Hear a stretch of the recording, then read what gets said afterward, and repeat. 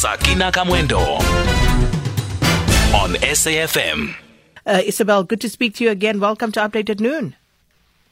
Thanks, Sakina, and thanks for the opportunity to explore these really interesting figures. They certainly are. They certainly are, as you say, interesting but also very depressing. But it's not unexpected, is it, Isabel? Because we are basically just continuing in this battle against poverty. Indeed. I think just to explain to your listeners the difference between subjective and objective poverty, because this is why it adds an interesting slant. The objective poverty is that which is determined statistically according to a set question such as income levels. And from that, we get the objective poverty levels. Subjective poverty is when people are actually asked how they rank themselves, whether people see themselves as rich or poor. And in the survey, this was using the General Household Survey, there is an interesting difference between people who are asked, do you see yourselves do you see that whether you and your household are poor or rich? In fact, it's wealthy, comfortable, getting along, poor or very poor, compared to do you have enough income to make ends meet? And the reason so firstly, that is the kind of nature of today's release is a subjective poverty indicator report.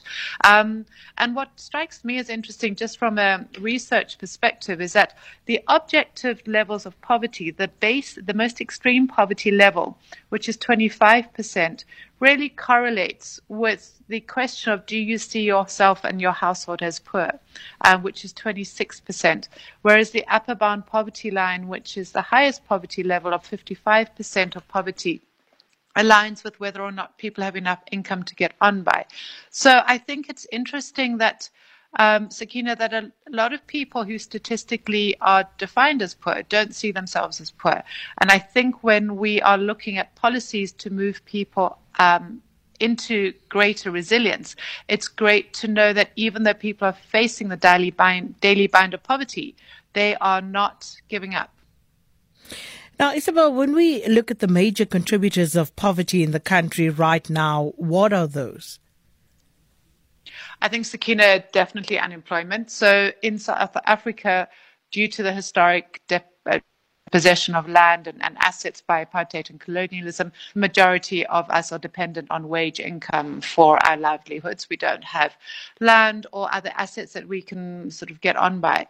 And so when you're looking at unemployment of about 49% and higher for Black women, you see the direct causal connection with poverty. So people do not have enough to eat, don't have enough to spend because they're not getting their primary source of income from the wage market, and because the income supplement, which should be coming through Social Security, is generally not available to working age people.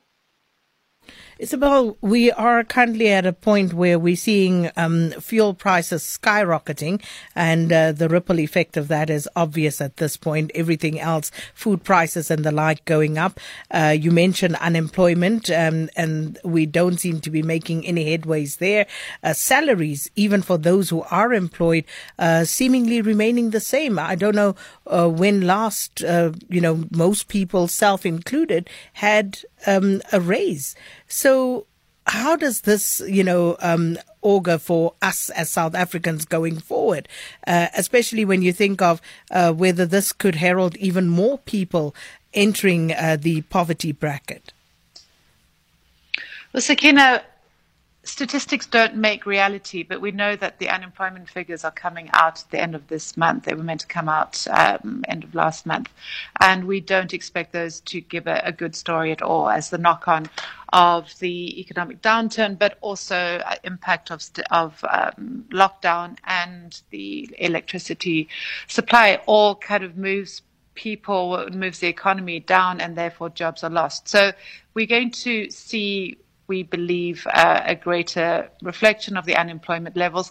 As you said, we've got fuel price increases. We know that the impact of the Russian invasion of Ukraine has meant a huge squeeze on wheat prices. And as South Africa, we import wheat from Russia and the Ukraine, as many other African countries do, which was something which I was not aware of. So we're going to see that coming down.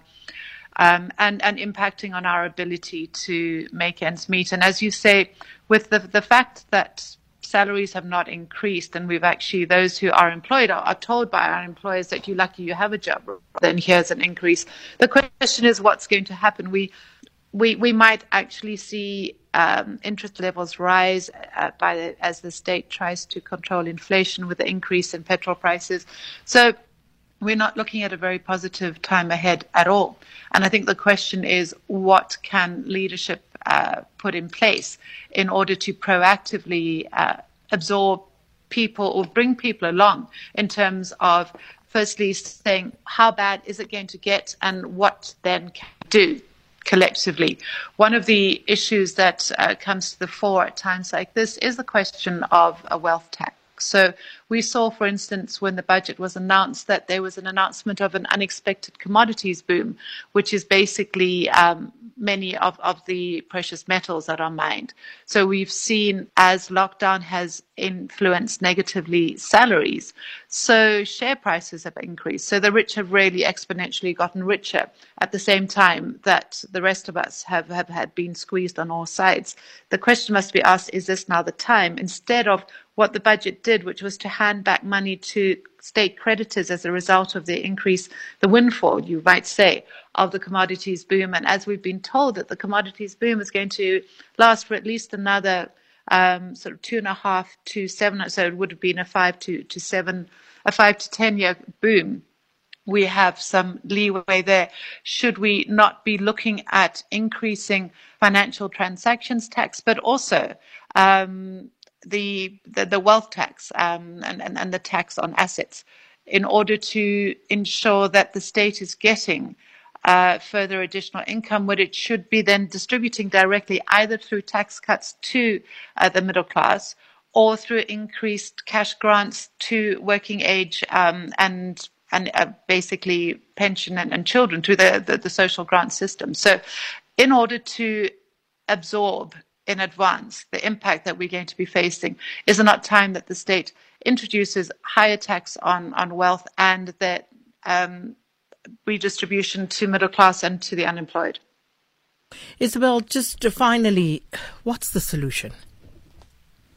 Sakina, I think that just proactively looking at the kinds of steps such as the one I've just outlined about identifying where there is more taxable income and direct distribution of that to people needs to happen. I think we hear increasingly about the desire to have a social compact. I think at times of crisis, such as the ones that we're going into, which is a heightened crisis, we need to see a sense that there is going to be a fair burden of the distribution of the poverty on everybody's shoulders, and not just on those who feel that they are unable to give more. I mean, in the survey that you opened with, the interesting thing is the increase in the sense of unhappiness amongst those who self-define as poor compared to the wealthy. So for those who see themselves as well off, the sense of well-being is great. But for those who don't have enough to get by with, the sense of unhappiness is increasing. And we know what happened in July last year. But my closing point, Sakina, is really we need to see leadership wake up and see this moment as being one where a clear indication is given of the steps that will happen. We can't, as a nation, we don't have the collective ability to face another destructive event or to mop up. We need to have leadership saying, this is what's going to happen. We're going to be doing this. We see you. You will be covered by things that we're setting up in place before the crisis happens. Isabel Fry, thanks so much for your time. Director of Studies in Poverty and Inequalities Institute, Isabel Fry, speaking to us there. Sakina Kamwendo on SAFM.